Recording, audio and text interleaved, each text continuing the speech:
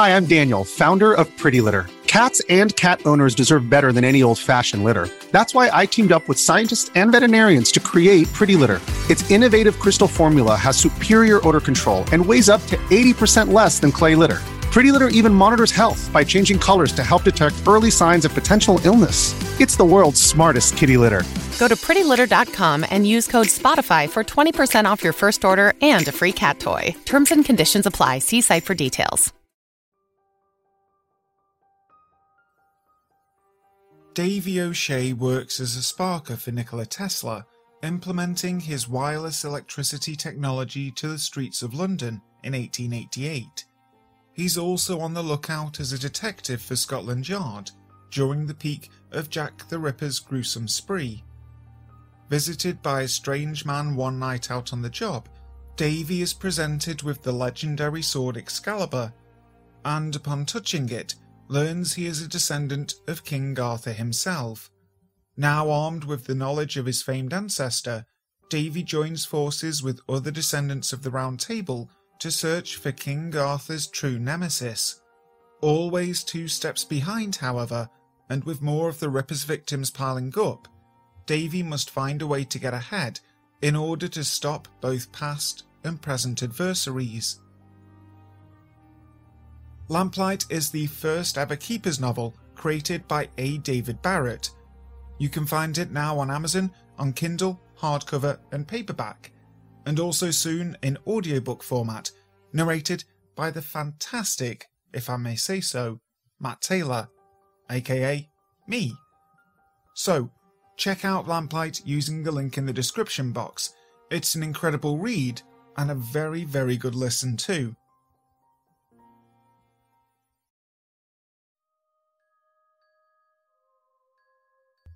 Greetings to those who watch below.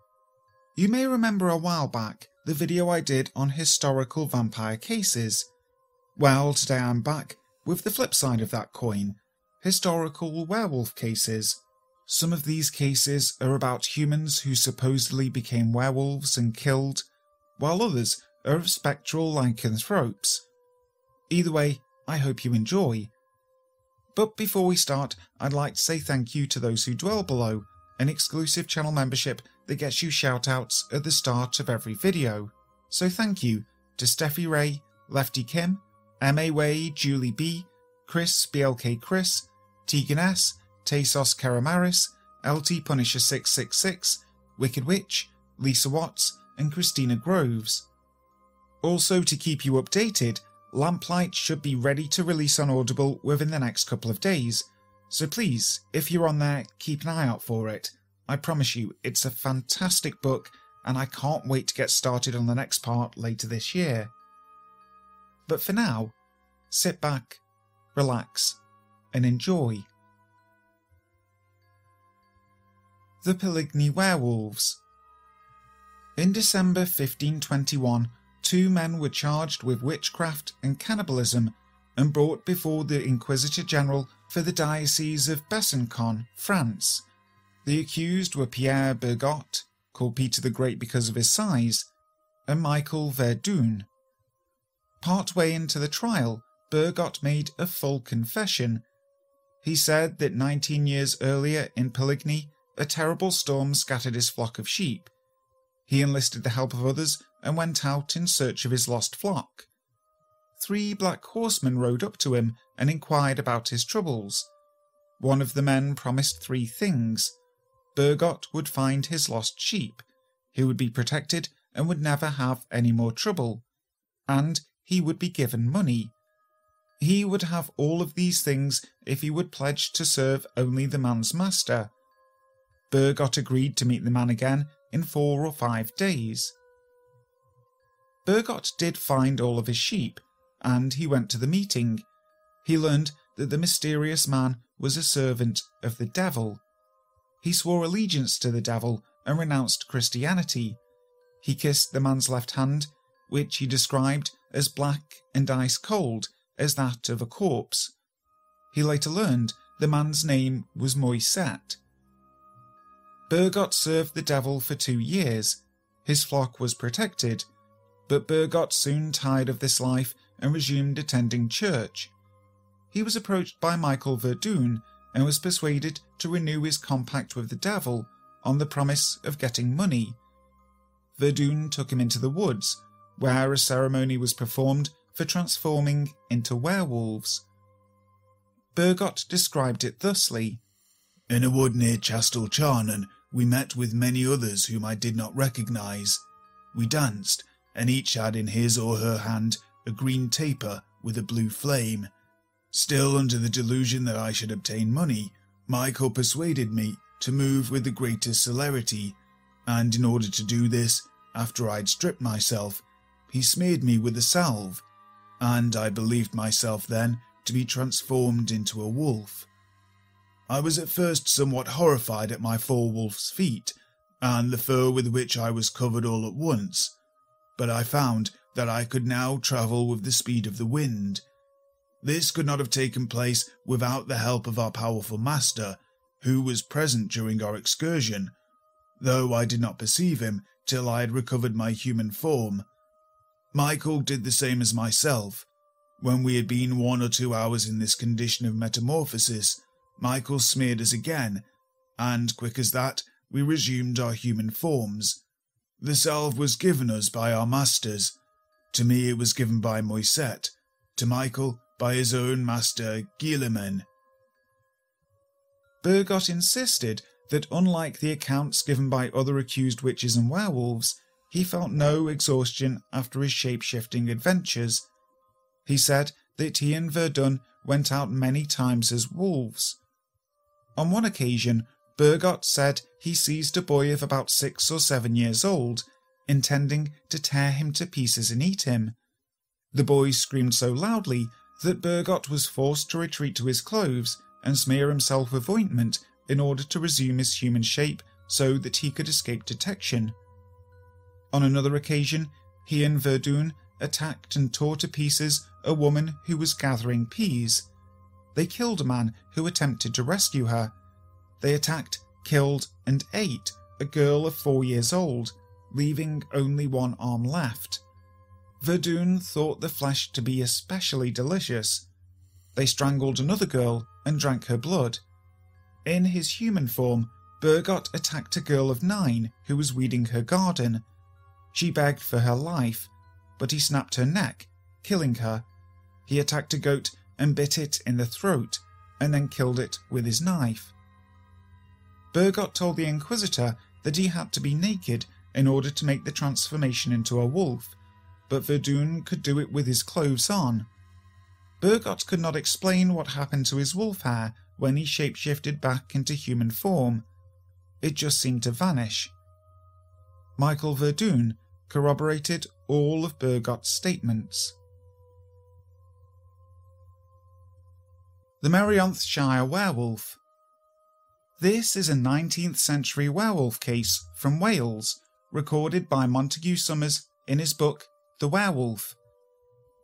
According to Summers, the case is probably the same as one described by J. Wentworth Day in the magazine The Passing Show in July 1932. Summers' description is florid. The characteristics of the case and the manner in which the werewolf is experienced bear a similarity to the Crogling Grange vampire, an English case recorded in 1871. The werewolf incident reportedly occurred in the 1880s on the shores of a remote lake in the hills of Merionethshire, Wales. An unnamed Oxford professor and his wife took a cottage on the lakeshore for a summer so that the professor could pursue his passion of fishing. They entertained a guest while staying there. One day, while rowing out onto the lake, the professor discovered near the shoreline a skull that appeared to be of a very large dog.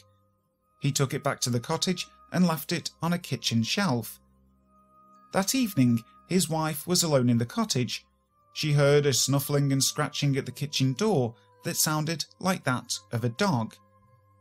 As she moved, something drew her attention to the window, and there she saw glaring at her through the diamond panes the head of a huge creature, half animal, half human.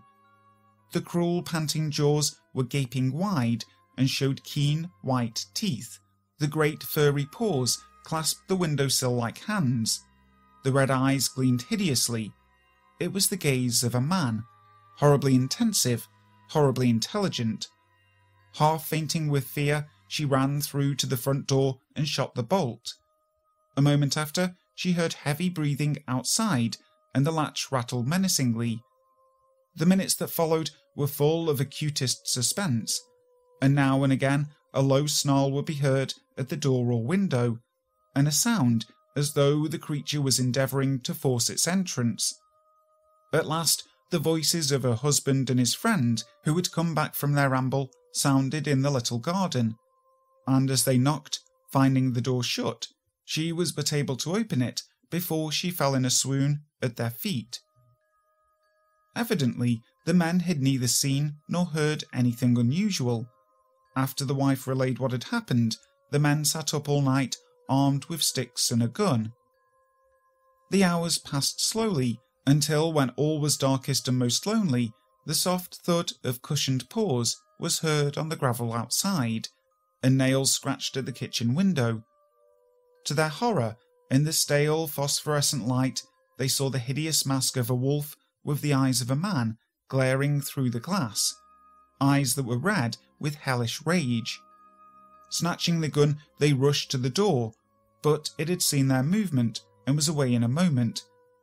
As they issued from the house, a shadowy, unidentified shape slipped through the open gate, and in the stars they could just see a huge animal making towards the lake, into which it disappeared silently, nor did a ruffle cross the surface of the water. The next morning, the professor rowed out onto the lake and threw the skull as far as possible into the water. The werewolf was not seen again. This case is similar to a haunting and ghost lore that exists around the world, that the dead do not like having their burial grounds and remains disturbed. Was the werewolf an angry ghost that wanted to repossess his own skull? Summers offers no opinion. However, in Welsh folklore, many of the lakes, especially in hilly and remote areas, are haunted, usually by fairies. Hey, it's Kaylee Cuoco for Priceline. Ready to go to your happy place for a happy price? Well, why didn't you say so? Just download the Priceline app right now and save up to 60% on hotels. So whether it's Cousin Kevin's Kazoo Concert in Kansas City, go Kevin, or Becky's Bachelorette Bash in Bermuda, you never have to miss a trip ever again. So download the Priceline app today. Your savings are waiting. Go to your happy place for a happy price. Go to your happy price, Priceline. Life's better with American Family Insurance because our home policies help protect your dreams and come with peace of mind. Save up to 25% by bundling home, auto, and life. American Family Insurance. Get a quote, find an agent at amfam.com. Products not available in every state. Discounts may not apply to all coverages on an auto or home policy. Discounts do not apply to life insurance policies. Visit amfam.com to learn how discounts may apply to you. American Family Mutual Insurance Company SI and its operating companies, American Family Life Insurance Company, 6000 American Parkway, Madison, Wisconsin. Jean Grenier. Jean Grenier was the 13-year-old werewolf of Lannes in southern France. The case of Jean Grenier became one of the most famous and most discussed episodes of lycanthropy in Europe. It began one spring afternoon with two girl shepherds. They came upon an odd-looking boy who was sitting on a log. His long red hair was thick and matted, and he had an olive complexion. He was emaciated, but his eyes were bright and fierce, and he had prominent canine teeth that protruded over his lower lip when his mouth was closed. His hands were excessively large and powerful-looking. His fingernails were black and pointed like the talons of a bird. His clothing was in tatters. He was given to bursts of maniacal laughter.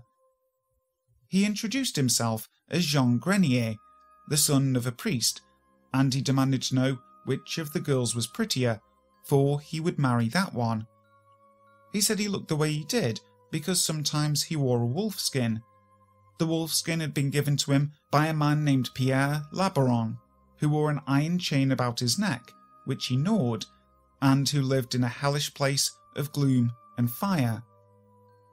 Grenier said that Laberant wrapped the wolfskin cape around him every Monday, Friday and Sunday, and for about an hour at dusk every other day, this transformed Grenier into a wolf. He told the girls, "I've killed dogs and drunk their blood, but little girls taste better.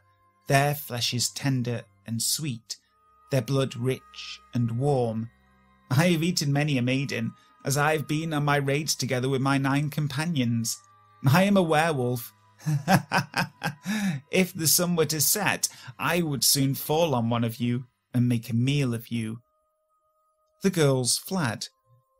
Meanwhile, a 13-year-old girl, Marguerite Poirier, who lived in the village of Saint-Antoine-de-Pizan, was well acquainted with Grenier, for she tended sheep with him.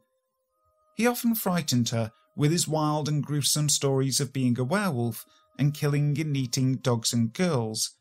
He claimed to have eaten many girls, whose flesh he preferred to dogs, and he described 2 incidents to Poirier. One girl he nearly devoured and threw the remainder of her corpse to a wolf that arrived. The second girl he bit to death, lapped up her blood, and ate every bit of her except for her arms and shoulders. One day, Poirier had an experience that terrified her so much that she abandoned her flock and ran home. She was tending the sheep alone when she was suddenly attacked by a wild beast that tore her clothing with its fangs.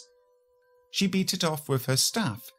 It sat up on its hind legs like a begging dog and gave her a look of utter rage. It resembled a wolf, but was not a wolf. It was shorter and stouter, with a stumpy tail, small head, and red hair. The villagers were alarmed at this report, for several little girls had gone missing. Poirier's account and her descriptions of Grenier and his stories caused an investigation to be mounted. Grenier was arrested. It was revealed that he was not the son of a priest, but was the son of a poor labourer in the same village as Poirier. 3 months prior, he had left home and did odd work and begged. He had taken several jobs tending sheep, but had been dismissed for neglecting his work. Grenier willingly told the court about his werewolf escapades.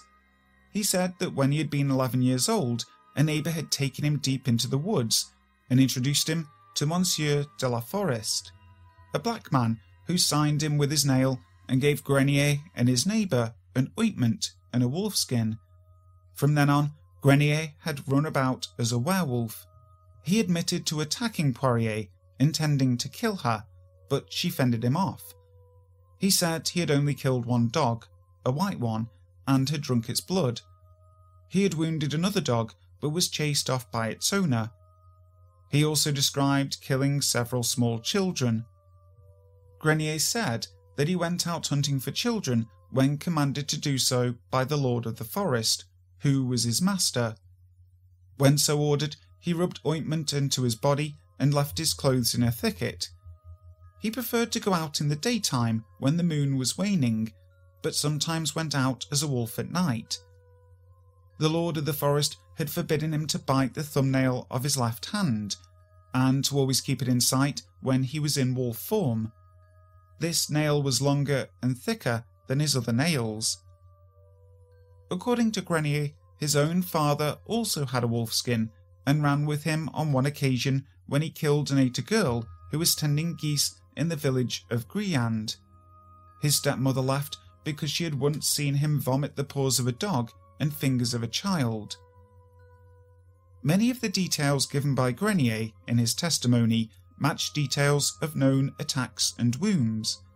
However, the only witness who corroborated his assertion that he turned into a wolf was Poirier. When confronted with his father, Grenier wavered, but then stuck to his story. There was no other evidence against the father, who was dismissed by the court. It was in the President of the Court's opinion that Grenier was merely feeble-brained and was susceptible to hallucinations, and that he was not under any influence of the devil. The court sentenced Grenier to life imprisonment at a monastery at Bordeaux, where he was to receive religious instruction. At the monastery, Grenier ran about on all fours and ate bloody and raw offal. 7 years into his confinement, he was visited by the noted demonologist Pierre Delancre. By then, both his appearance and his mind had greatly deteriorated. He told his complete story to Delancre and insisted that the Lord of the Forest had visited him twice at the monastery, but he had driven him off with a cross. Soon after Delancre's visit, Grenier died at the age of 20. The Hexham Heads. The Hexham Heads is a case of a demonic, phantom werewolf that appeared in conjunction with the discovery of some strange stone skulls in England. The Hexham Heads case occurred in 1972 in Hexham, Northumberland. In February of 1972, 11-year-old Colin Robson was weeding his family's garden when he dug up a carved stone head. He and his brother dug more and found a second stone head. Both were slightly smaller than tennis balls and were very heavy. One appeared to be that of a man, and the other seemed like one of a female witch. The boys took the stone skulls into the house. Strange poltergeist-like things began to happen, both in the Robson household and the Dodd household next door. The heads would be found turned around, seemingly of their own accord. Objects would be found broken. The bed of one of the Robson girls was found covered with shards of glass. In the Dodd household, a werewolf was seen in the middle of the night in the bedroom of the husband and wife.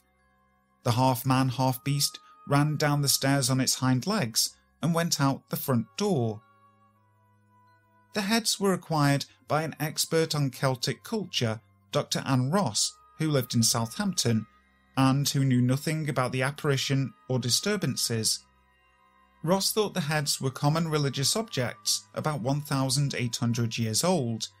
She already had several similar ones in her collection, but the new ones proved to be problematic. One night, Ross suffered troubled sleep and awoke feeling very cold and frightened. She looked toward her door and saw a black figure, half man and half beast, about 6 feet tall. Its upper part was wolf and the lower part human. The whole body was covered in black, thick fur. Upon being seen, the figure disappeared, and Ross heard it running on padded feet down the stairs. She felt compelled to pursue it and saw it disappear toward the back of her house. This figure was also seen one afternoon by her teenage daughter. Arriving home from school to an empty house, the girl opened the front door and saw the werewolf on the stairs. It vaulted over the banister, landed in the hall, and took off for the back of the house. Like her mother, the girl felt oddly compelled to pursue it, despite her terror, and saw it disappear in the doorway of the music room where the hall ended. The Ross family encountered the werewolf several more times. It was usually seen on the stairs, and it would always jump over the banister and run down the hall, disappearing. Sometimes the sounds of its padded steps could be heard, though nothing was seen. Ross felt the house became permeated with a definite presence of evil, and visitors remarked on this as well. The most unusual turn in the case occurred when a man stepped forward and claimed to be the maker of the heads. Desmond Craigie had lived in the house occupied by the Robsons. He said he had made the heads as toys for his 2 daughters in 1956, and that they had been lost in the garden of the property. No explanation has ever been found for the strange werewolf manifestations. The Werewolf of Bedburg. Murderer, cannibal, and werewolf. These were all accusations that were thrown against Peter Stumpf. While records of his life before the crimes were sparse, his killing and gruesome execution are well documented in the history books. While the exact date of Peter Stumpf's birth is unknown, historians have determined that it was around 1545 to 1550, in Bedburg, a rural community in Germany. Peter was a successful farmer who had an above-average wealth. He married and had 2 children, but lost his wife sometime in the 1580s. multiple sources for his story presented various spellings for Peter's last name, including Stub, Stub, Stumpf, and Stump, but all referred to his left hand as being missing, leaving only a stump. There were a series of eerie killings that occurred in Bedburg from 1564 to 1589. Nobody suspected Peter of anything, though by the late 1580s, rumours of a murderous werewolf had begun floating around. According to sources, a girl was attacked by a wolf-like creature until God intervened with a herd of cattle that caught the creature in a stampede. When this was reported, men from the village searched for the creature and, in one encounter, cut off its left paw. In a later search, the hunters supposedly cornered the werewolf when it suddenly transformed back into Peter. Their smoking gun, Peter's left hand, was also missing. Authorities brought Peter into questioning, which, in the 16th century, meant torture. They tied him to the rack, meaning to stretch him out until he had confessed to his crimes. However, before the torture even begun, Peter confessed to everything. According to the records, Peter supposedly said that he had practiced black magic ever since he was 12. He stated that later in his life he had met a devil that gave him a magical belt, which, in his own words, allowed his transformation into the likeness of a greedy, devouring wolf, strong and mighty, with eyes great and large, which in the night sparkled like a fire, a mouth great and wide, with most sharp and cruel teeth, a huge body, and mighty paws. If Peter removed the belt, he would transform back into a human. The belt was never found after his arrest. Peter further said that he ate livestock, women, and children for 25 years as a werewolf. In total, he consumed 14 minors and 2 pregnant women, including their unborn children. Concerning the unborn, Peter said, "I ate their hearts panting hot and raw," and he described them as dainty morsels. One of Peter's victims was supposedly his own son. For all of this, Peter was sentenced to death. His mistress and daughter were condemned to join him for harbouring his existence. Peter's execution on October 31st, 1589, is one of the most morbid recorded in history. His executioners broke him on the wheel, which meant he was strapped to a large cartwheel, and with a pinching iron claw, his killers slowly tore off pieces of his flesh. After the torture, an axeman beat his limbs until they were broken with the blunt side of his axe. This was to ensure that the werewolf could no longer hunt if he rose from the dead. While this was being done, his mistress and daughter were already being burned in a pyre. Peter soon joined his family when at last a swordsman beheaded him. The torture wheel and his head were placed on display, along with the figure of a wolf, to warn others like him. Although there probably is a perfectly rational explanation for the events, like psychosis and hysteria in witch trials, it's interesting to see how early societies dealt with the unknown. Maybe Peter was an innocent man who was caught up in a weird coincidence of wolf attacks. Or maybe he was just a crazed serial killer. Or who knows, maybe he was a werewolf that ate children in the night. Hi guys, thank you so much for listening to today's video. I really hope you enjoyed it. If you did, make sure to leave a like and also subscribe to the channel. My next video, I'm looking at some more mysterious cases from history. Next time, it will be unnamed and unknown serial killers. So, until next time, sleep tight. Save big money when you start your next project today at Menards. Check out our great selection of garage and utility lighting options. In stock, ready to take home today. We carry everything to help you illuminate whatever project you're working on. Shop garage and utility lighting products in store at your nearest Menards. You can also view all of our entire selection of lighting options today on Menards.com. Save big